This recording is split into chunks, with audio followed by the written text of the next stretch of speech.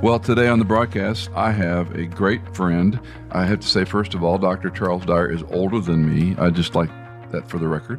When I was a young greenhorn student at Dallas Theological Seminary, I had this eager, enthusiastic Old Testament professor that bedazzled me. I sat in class back in the day when we had white marker boards, and Dr. Dyer was not afraid to try things, and he had these little magnetic, kind of like flannel graph on steroids devices he'd stick on the wall, and he'd talk about the Old Testament. He was so excited about teaching the Bible, and that would have been circa 1981, 2? Yeah. Yeah, you sound about right. You caught me early there, Michael. Yep. I did. And you became one of my favorite professors. In God's great kindness and sense of humor, we both ended up at the Moody Bible Institute. You were the provost there, and I came along and served with you for about 4 years. You left Moody and went to Arizona, where you semi-retired, but still continued the land of the book. And then you worked with the local church there and retired from there. And now you're full-time doing what you love to do, teaching the Bible and taking people to Israel. Is that right? That's right. In fact, thank God, though, in his humor, I retired from the church at the end of February of 2019 to do more trips to Israel. And COVID. And COVID hit. I lost 5 trips to Israel that year. In fact, when Israel closed down, we were sitting with our bags packed, waiting to be picked up and taken to the airport. So, really? Yeah. But the good news out of it all is, if I couldn't go to Israel, I decided, okay, the book I've always wanted to write was about Israel. So I spent the next year writing this book rather than getting to actually travel there firsthand. So we're talking about Charlie's newest book called Experience in the Land of the Book. I've led, I don't know how many tours, but the first time I went with a different person, and the second time I knew Charlie loved Israel, and he had a window open. I was serving up in the Northern Virginia, Washington, D.C. area at a wonderful church called Emmanuel Bible. And Charlie, he said, Michael, it's paint by numbers. I can teach you how to do this, so you don't have to have me every time. And you did. And I'm grateful for the way you taught me and continue to. But we have our tour folks buy the book and put a little spiral on it to take notes and take it to Israel with them. But let's talk about the first book, The Christian Traveler's Guide to the Holy Land, and then why you wanted to amp it up 4 or 5 times as involved as that first book, Charlie. Yeah, in fact, and there's a new version of The Christian Traveler's Guide that's going to be coming out next month. But that book was to help people with their head. You go to Israel, and there's so much, it's just running past them, that we felt like they needed to have some idea of prepare. The next morning, what are we going to go see? And in a brief snapshot, what is it I'm supposed to know about the Bible from this spot? And it helped. But my only problem was it helped the head, but Israel's also about the heart and about that experiential part. And I always wanted to have something that would be a companion to it that would help people understand the emotional impact and the visual impact that we couldn't fit into that smaller book. And so this Experiencing the Land of the book is intended to do that. It's a trip in a box, I guess I'd call it. It's trying to cover all of the emotional impact in that one book so that if they've been to Israel, they can relive the experience, or if they've not been to Israel, they can prepare, or for some, they'll never get there, and this can help them. It's interesting. What would you say was the first reason you went to Israel, and then there was a switch, obviously, that went off in your head and said, okay, this is my passion, love, whatever word you want to use. I would call it Dyer's addiction, but it pretty much. I knew Diet Coke in Israel. Charlie Dyer in a box. Yeah, you just captured me. The first trip, I knew I wanted to go, and it fit into my doctoral studies. It was on the to-do list. I'd had a professor who told me I needed to go, so I was going to go. And when I went, I fell in love with the land. I can tell you things that are as close to total recall as I've ever had in any experience in my life, where I sat down and ate lunch in a place called Dyer that I've never been to in 41 years, but I could take you to the exact spot where I sat and ate lunch that day. And I recognized not only did it change my life, but I wanted to be able to change other people's lives the same way. And it did. It just ignited that passion that 41 years later is still going strong. Wow. What year was it? It was 1982. 82. Okay. And do you remember who your guide was when you went? Oh, yeah. A fellow named Jim Monson, who was teaching at then the Institute of Holy Land Studies. He'd actually stopped teaching full-time, but he was willing to do our group because it was a group of 3 seminaries.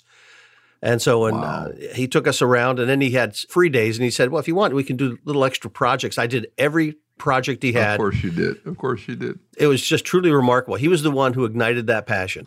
Well, in this series on In Context, we have you, we have Carl Laney, who I know is a good friend of yours as well, and Samuel Smadja, kind enough to give me some time, and want to bring to our In Context audience, because you always hear Christians say, I want to go to the Holy Land, or I want to go to the Holy Land, it's on my bucket list, and you and I have done enough tours, you have done exponentially more than me. What is it, Charlie, about people? They'll go to Breckenridge, they'll go to Florida, they'll go to the Bahamas, they'll go to the state national parks. What is the pause and the check in their gut? The Middle East scares them, or I'm not sure. I want to go, but. You just hit the number one reason: they're afraid. The news comes on and they'll report another shooting, another bombing. It'll be someplace people have never heard of, but they'll end by saying, this is so-and-so reporting from Jerusalem. And they go, this trip goes to Jerusalem. I could get blown up there. And they have no context where these other places are. But that fear is the biggest hurdle. I think then beyond that, it's the exotic nature. They'll go to Breckenridge, but Breckenridge is still similar to wherever they live. You know, they're going to be able to find a hamburger joint there that reminds them of home. But when they get to the Middle East, they think exotic food, am I going to be able to make it? My dad, I finally got him to go to Israel. I kid you not. He and Mom brought an entire suitcase full of snacks because he knew he was going to starve to death. Well, people are interesting, and you and I have different palates. I know you're not a big fan of fish. I love the so-called St. Peter's fish, Cindy and I do. But we joke about we can hummus our way across the Middle East because we love hummus. We love the salad bars, and I tell people it's great food. But there is a burger in the Jerusalem Quarter, the Entrecote Burger. I'm sure you've had it before. It's the best burger on the planet. Well, let's talk about the book. It was the tour. I think it was the one I went before you took me. And we went to Arbel. Talk about where you ate your sack lunch. I remember walking up that mountain, and it was before it was a state park. Mm-hmm. And it was a slog to get up there. They didn't have the roadway. And we got up there, and it was a pretty clear day, and it was the epiphany for me. I mean, it was like, oh, my word. And someone, I don't know if it was that tour, but later on they used the phrase, the Jesus Triangle, and that, 60 to 70%, what would you say, of Christ's ministry? Is in that tiny little area on the northern tip of the lake, And you got to wonder, extra biblically, I got to believe Jesus and the disciples walked up there at some point. It's too, not only romantic, it's strategic because you could see all of that area. And of course, the scripture doesn't record everything he did, but you stand up there looking down going, why this peace? Why did God in eternity past plan to send his son there? What do you think? I go back to Isaiah 9, and I think they shouldn't have been surprised because God said the land of Zebulun and the land of Naphtali is where his light would shine. Zebulun's where Nazareth was located. Naphtali's along that edge of the Sea of Galilee. So God gave him plenty of hints, but it's a reminder to me that God doesn't view life through our lens. We think bigger's better. Jerusalem would have been better, and Rome would have been even better, the bigger city. God says, no, I'm going to take him to an out-of-the-way place that was even despised by the Jewish people. Can any good thing come out of Nazareth or Galilee? And God said, that's where I'm going to display more of the miracles of my son than anywhere else. I just take that home and say, I need to view life from God's perspective because it's so easy to fall into the world's mold. So I don't know if that's why God had him go there. I do know Isaiah 9 mentions it, and I do know that there's a great life lesson every time I go there to remind myself what's truly significant and strategic from God's perspective. Mm-hmm. You and I share the same conviction that the Word is the authority. The Word is the foundation for our faith expression, all we need for a life of faith. And we can sew together the promises of the land. We can sew together the call of Abraham, Mount Moriah. I still remember, and I'm pretty sure it was with you, when we did the rabbinic tunnel for the first time. And they have those very helpful models underground where they show these it's almost like a model. You can push a box in and out and show what Mount Moriah would have been. And, seminary student, I probably worked on my D-Min at this point, and I'm sitting there and they go, this is where Abraham offered Isaac. And I went, wait, Mount Moriah, this is where we are? And again, dumb me, the obvious thing, this is the very spot that Abraham wandered around, not knowing where he was going, right? Mm-hmm. And the Lord leads him up to Mount Moriah. He puts a knife to his son's throat on a stone altar with wood and fire ready to burn him after he killed him. And God stops him, obviously. That's where the temple complex would be built. Yeah. Part of it is, as Americans, we skip over people names and place names because they don't mean much to us. And when you have that aha moment, you suddenly realize, wait, that connects with where I am right now. That connects with this. It is revolutionary. What you discovered there, I think I would say the same thing. That's when it made sense to me, putting those pieces together. And that happens just over and over again, multiple times every day during a trip. Talk to me a little bit about changes you've seen. One that I've talked about, I think, with both Carl Laney and Samuel Smadja has been the city of David. Because on one of my early trips, the docent, as you wait there for your group to go through the so-called wet walk, he, kind of said, hey, let me show you something. And he was very kind and took me down where they had just started excavating, like building a mine shaft. And he said, we think these steps were the bottom of David's palace. And I'm kind of going, okay, is this kind of is he hoodwinking me? And lo and behold, they are. And lo and behold, the city of David, it's probably 20 times the size from the first time I went down there.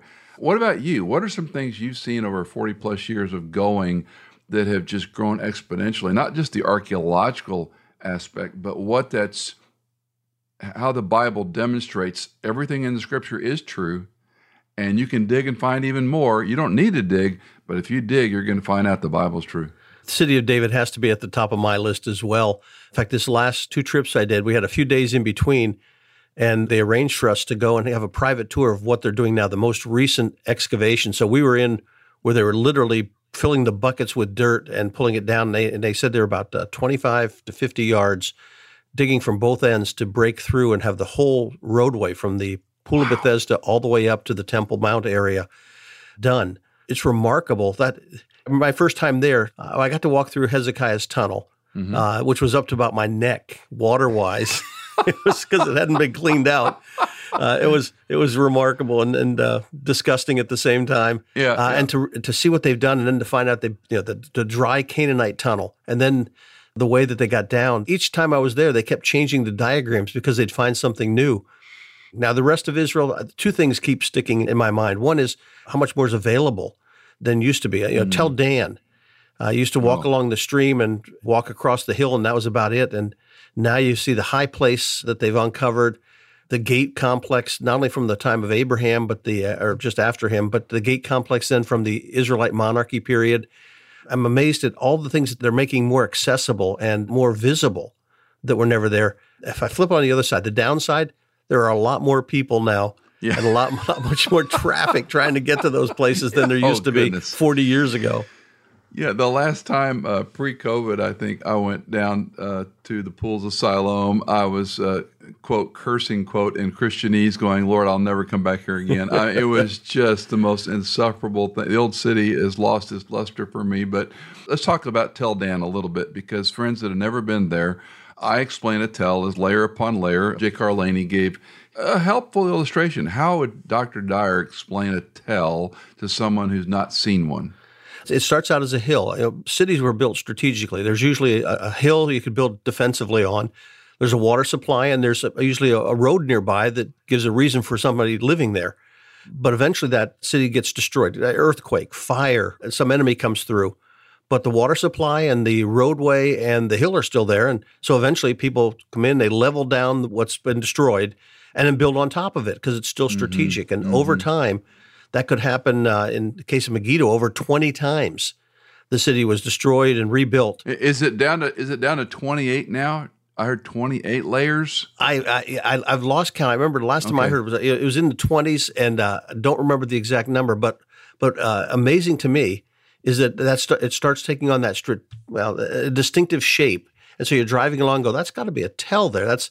It's a hill with a curved side, flat top, and you don't know how many layers are there, but you know that's a likely place where at some point something in the Bible happened and someone lived there. So a tell is an artificial hill on which multiple layers of cities have been built over time. So help me out, though, and again, help our listeners out, because they may not understand this. When they dig down, and Megiddo is a great one because when you stand up in one of those overviews where the alleged, would you call that a Canaanite sacrificial altar that they discovered, or? Yeah, I think that's a high place sacrificial, probably for animal sacrifices, but it was a sacrificial altar at the high place that you're looking down and realize how much higher you are than it is. At some point, people are run off. The people groups who inhabited there are displaced, killed, enslaved, whatever. It lays in ruin for a period of time.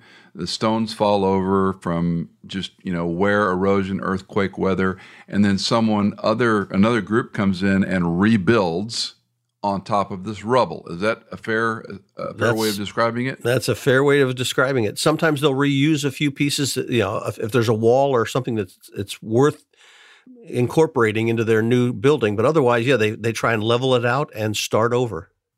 So when we talk about Tel Dan, it's a very different tell, because I tell people, if they've ever been to lowlands of Colorado and hiked around where those springs are, and it's initially you feel like you're in Colorado, and the water's beautiful and fresh and cool, and then all of a sudden you make a few curves and you come out and you see a very different area. Why did Dan end up there? Because, help me out, Dr. Dyer, they weren't supposed to go there, right? They weren't supposed to go there. God gave them land, actually pretty nice land, around Beit Shemesh all the way out to about Tel Aviv. It's lowland, but the Danites were hiding up in the hill country, and they looked down at this nice broad plain and said, but the Philistines are there. We can't take it. So they got a group of men and said, let's go find some other piece of land. And I tell people, I know I'm getting old when the music I grooved on as a youngster is now the stuff you listen to on elevators.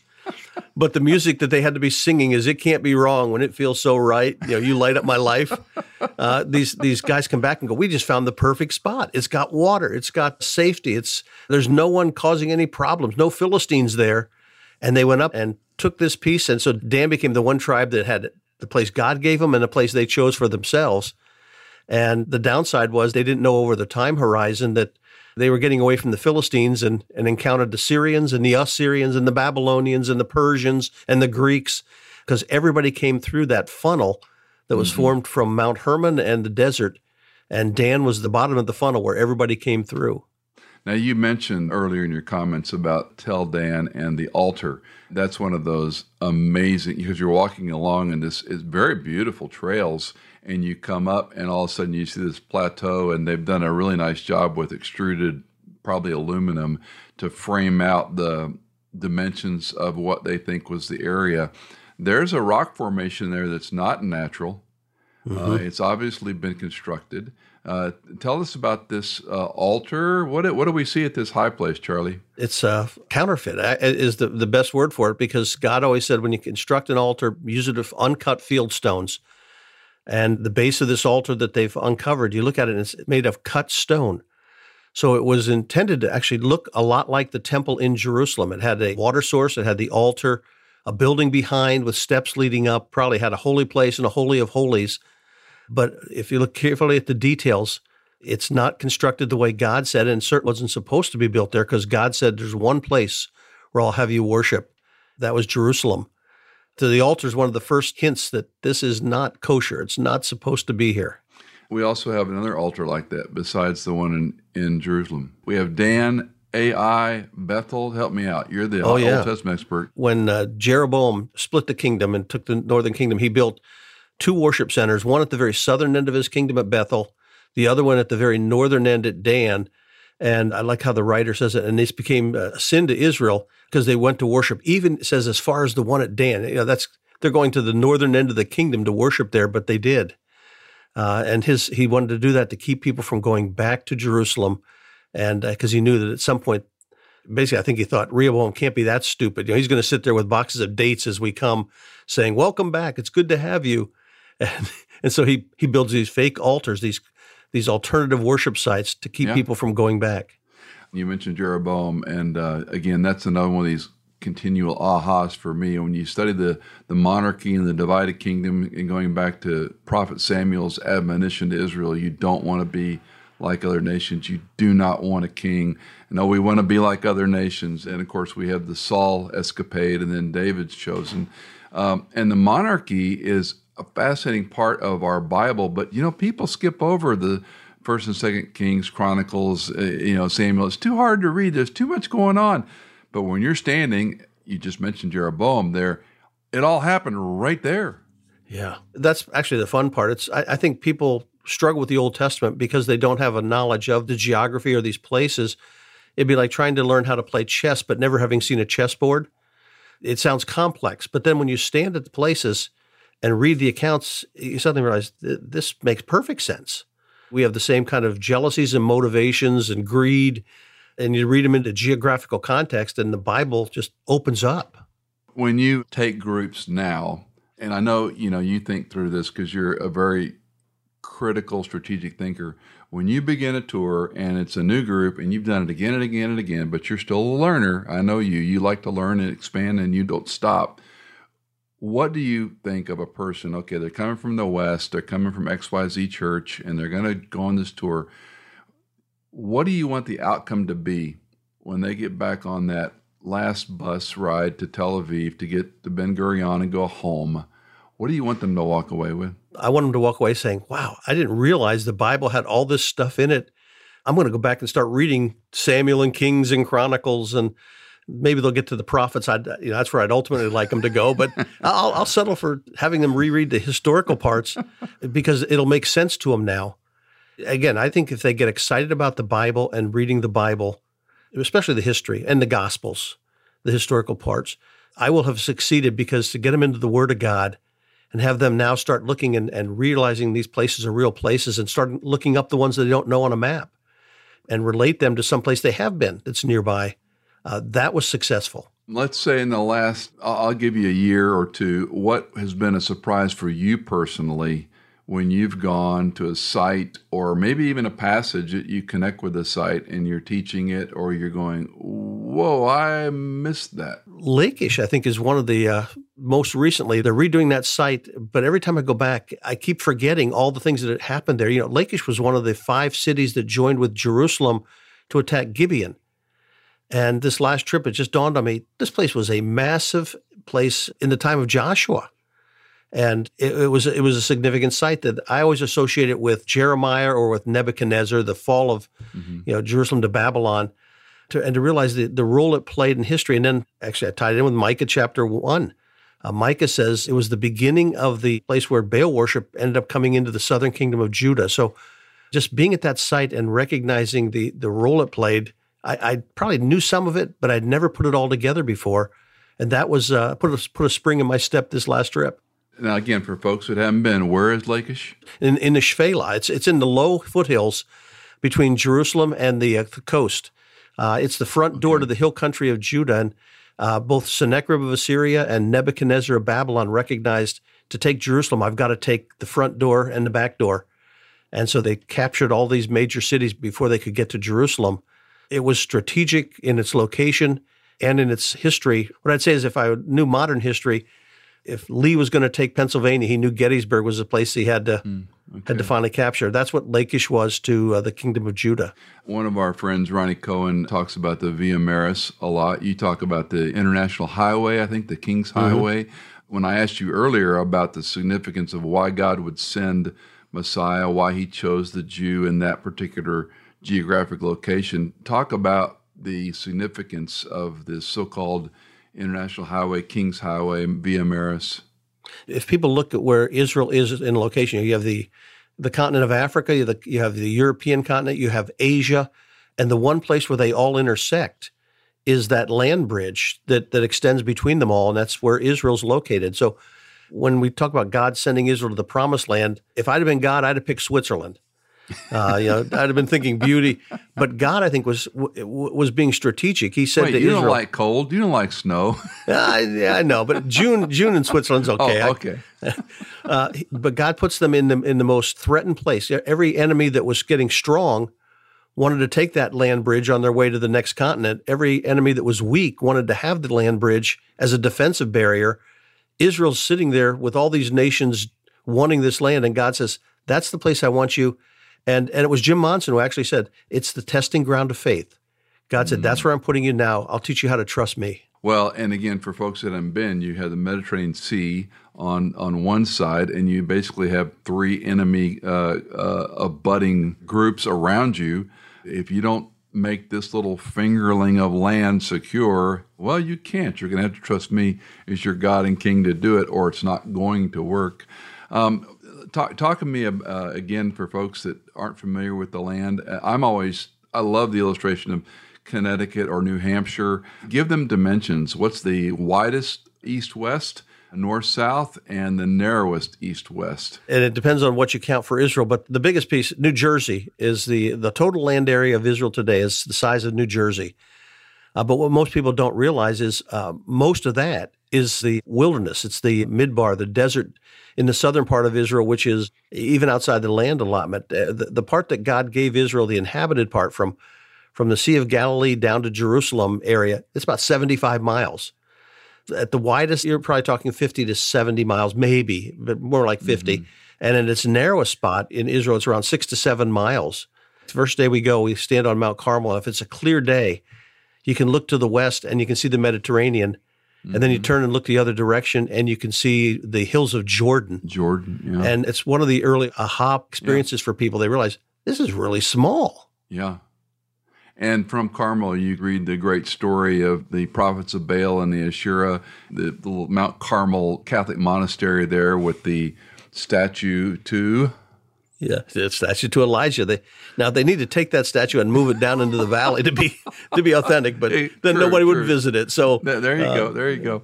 But it's a remarkable location. Yeah. And then again, I think it probably was the first tour there. Of course, a lot of these guides have military experience, and this gentleman was rather old, and he had fought in the 6-Day War, allegedly. One of our other guide friends who's a comedian says, "What is it about tour guides? They all fought in the war and became tour guides?" But he pointed out the airstrip below, mm-hmm. and you taught me about Har-Megiddo versus Armageddon, and you said there's no battle at Armageddon. Yeah. Charlie Dyer has this unique opinion that there's no fighting at Armageddon. So why is there no fighting at Har-Megiddo, Dr. Dyer? Well, because that's in Revelation 16 when God gathers the nations for the ultimate battle. He says they gather at the hill of Megiddo, Armageddon. But the final battle in the Old Testament, whether it's Daniel chapter 11 or Zechariah 12 and 14, the ultimate battle when Jesus comes back is in Jerusalem. The enemies are attacking. And I look out at the Jezreel Valley and say, from a military strategic point of view, it's the perfect staging ground for the army, for the final push. You've got a harbor in Haifa. You've got the international highway heading off to the north. You've got one of the few crossing points of the Jordan River just to the east there at Beit Shan. And with the Antichrist, the false prophet, and Satan gathering their forces together, this is the staging area right by the hill of Megiddo. And then they begin their push down and their final piece of conquest that ends up in Jerusalem. So what's the valley that's going to run so deep with blood? It's one of two valleys in Jerusalem, I think. The Kidron Valley, which is just between the Jerusalem and the Mount of Olives, or there's a new valley God's going to create when he splits the Mount of Olives into. And they also have the Hinnom Valley there. But one of those valleys, I think, is where the battle is, and that's where the blood will run that high. And actually, it makes more sense. If you look at the Jezreel Valley by Megiddo and say, if I had 4.5, 5 feet of blood filling this valley, I've probably crushed every single person in earth. And it's a big valley. Yeah. But down Jerusalem, okay, now that makes sense. If it's a massive army attacking, I could have, because it's a very narrow valley and steep, you could have blood to that depth. I gotta wonder again. Correct me. You're the professor. You've got so much imagery with the sacrificial system on Mount Moriah. You've got the fresh water source when Christ returns. It's going to be the living water, so they don't have to clean this with basins, literally or metaphorically. So it would seem there would be not the blood of the Savior, which was the needed blood, but the false blood, if you will. I mean, again, I'm probably going way too far, but it would be, of course, anywhere in Israel, but it would seem more fitting that you're talking about, okay, this was the center of Israel's worship where sacrifice occurred every day, and now you're going to see the ultimate sacrifice of the enemies of Christ. Yeah, I don't think you're pushing that beyond its boundaries. Talk a little bit, and I know you and I have not gone into geopolitics even in our trips much because you have a focus more on let's talk about what Scripture teaches us about the land. And I love the way, again, you taught me archaeology does not prove the Bible proves archaeology. But at the same time, we do have geopolitical issues. They have from the beginning of time, the cave of Machpelah, the dispute over the land, the dispute over the purchase of Mount Moriah, that when David bought it, and the threshing floor, all these things are continually disputed. And one of the things I try to bring out to our groups is when you think of Machpelah or David's purchase, those in a sense were biblical contract transactions that are recorded in God's word saying, no, this land belonged to David now because I gave it to him and he purchased it. He wouldn't, steal it, as it were. And yet, Charlie, so many of our friends disregard all this. They shrug their shoulders at the significance of the land and these contractual agreements in the Scripture and why the land is important. And yet, ostensibly, you've spent 40 plus years of your life saying the land, the land, the land in the book. Yeah. So help us out because you know as well as I do, we have pastor friends that they'll never go and they don't think people should waste their time. Go to Breckenridge, don't go to Israel. And why this land is so important biblically and why Dr. Dyer would say, no, you can't ignore it. You need to know the land to know the Bible. And that for me is number one. But beyond that, the geopolitical, you have people who have offered their solutions for the Middle East. Presidents have made their proposals. None have succeeded. Pastors have weighed in on what they think should happen. Nothing happens. And the question is, why is it? And it's because the land ultimately isn't just a geographical problem. It's a theological issue. It's the real question in the Middle East is whose God is God? Mm-hmm. And if the God of the Bible is the God of the universe, and God has made promises, and he promised that land to Abraham, Isaac, and Jacob, God made these promises. The real question is God's word to be fulfilled? Or is Satan looking for an alternative? And I think what we're really seeing in the whole Middle East crisis is a debate over God. Is it the God of Islam or the God of the Bible who ultimately will win and whose word ought to be obeyed?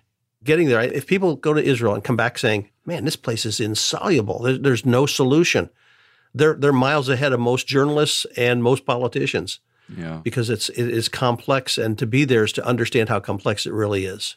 One of the, and of course, there's lots of iterations, but one of the sayings is if you ask 5 rabbis a question, you'll get 8 answers.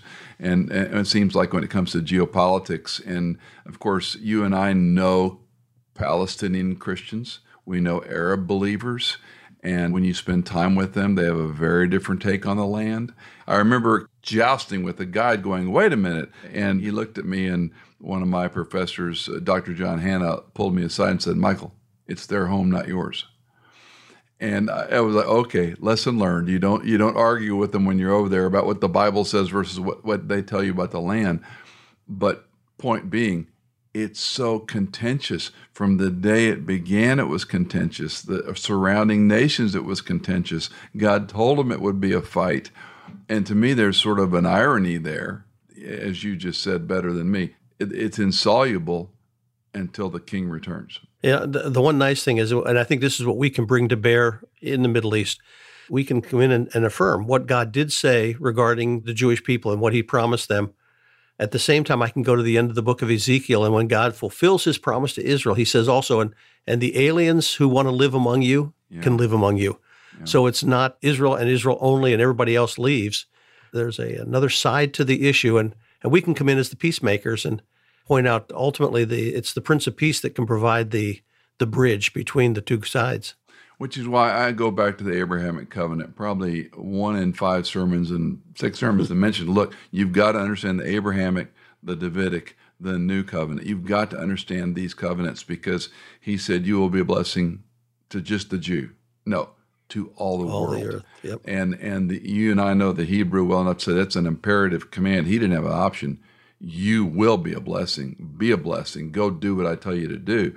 And there's a reluctance on a lot of these, probably every prophet and leader from Moses down, but to think about the connection back to Abraham. And then, of course, you and I would talk about the unfortunate false teaching that is Ishmael as the Muslim view of who Abraham is versus Isaac, the chosen son.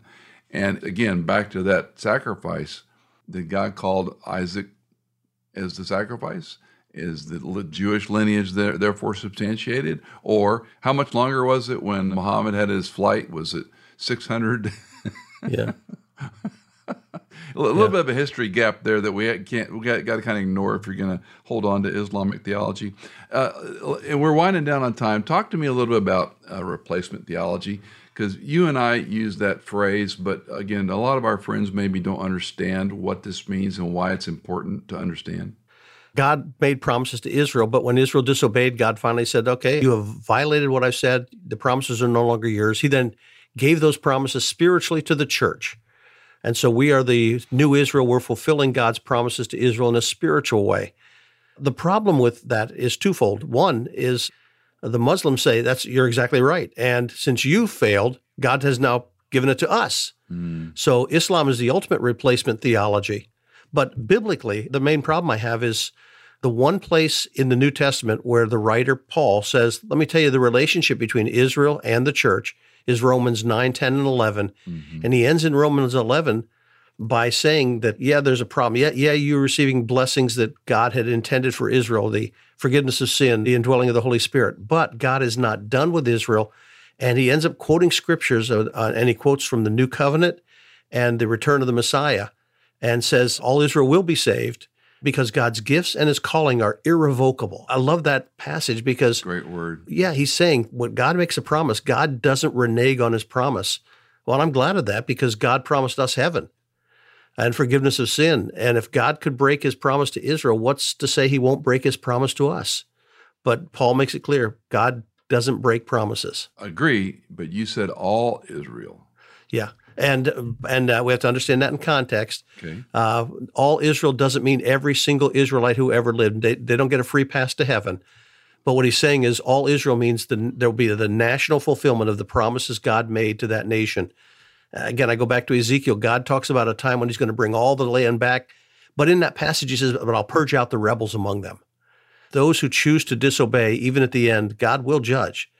But there's going to be a time when Israel as a nation is going to have a spiritual awakening and nationally is going to come to faith and fulfill those promises God made to them.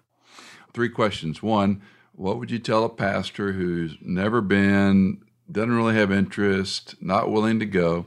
What would you tell a person who they're afraid to go and I'm on the fence, my wife doesn't want to go, I want to go? And finally, why would you go back more than once? If you want to know the Word of God, it's as much God's will for you to go to Israel as it was to go to Bible college or seminary.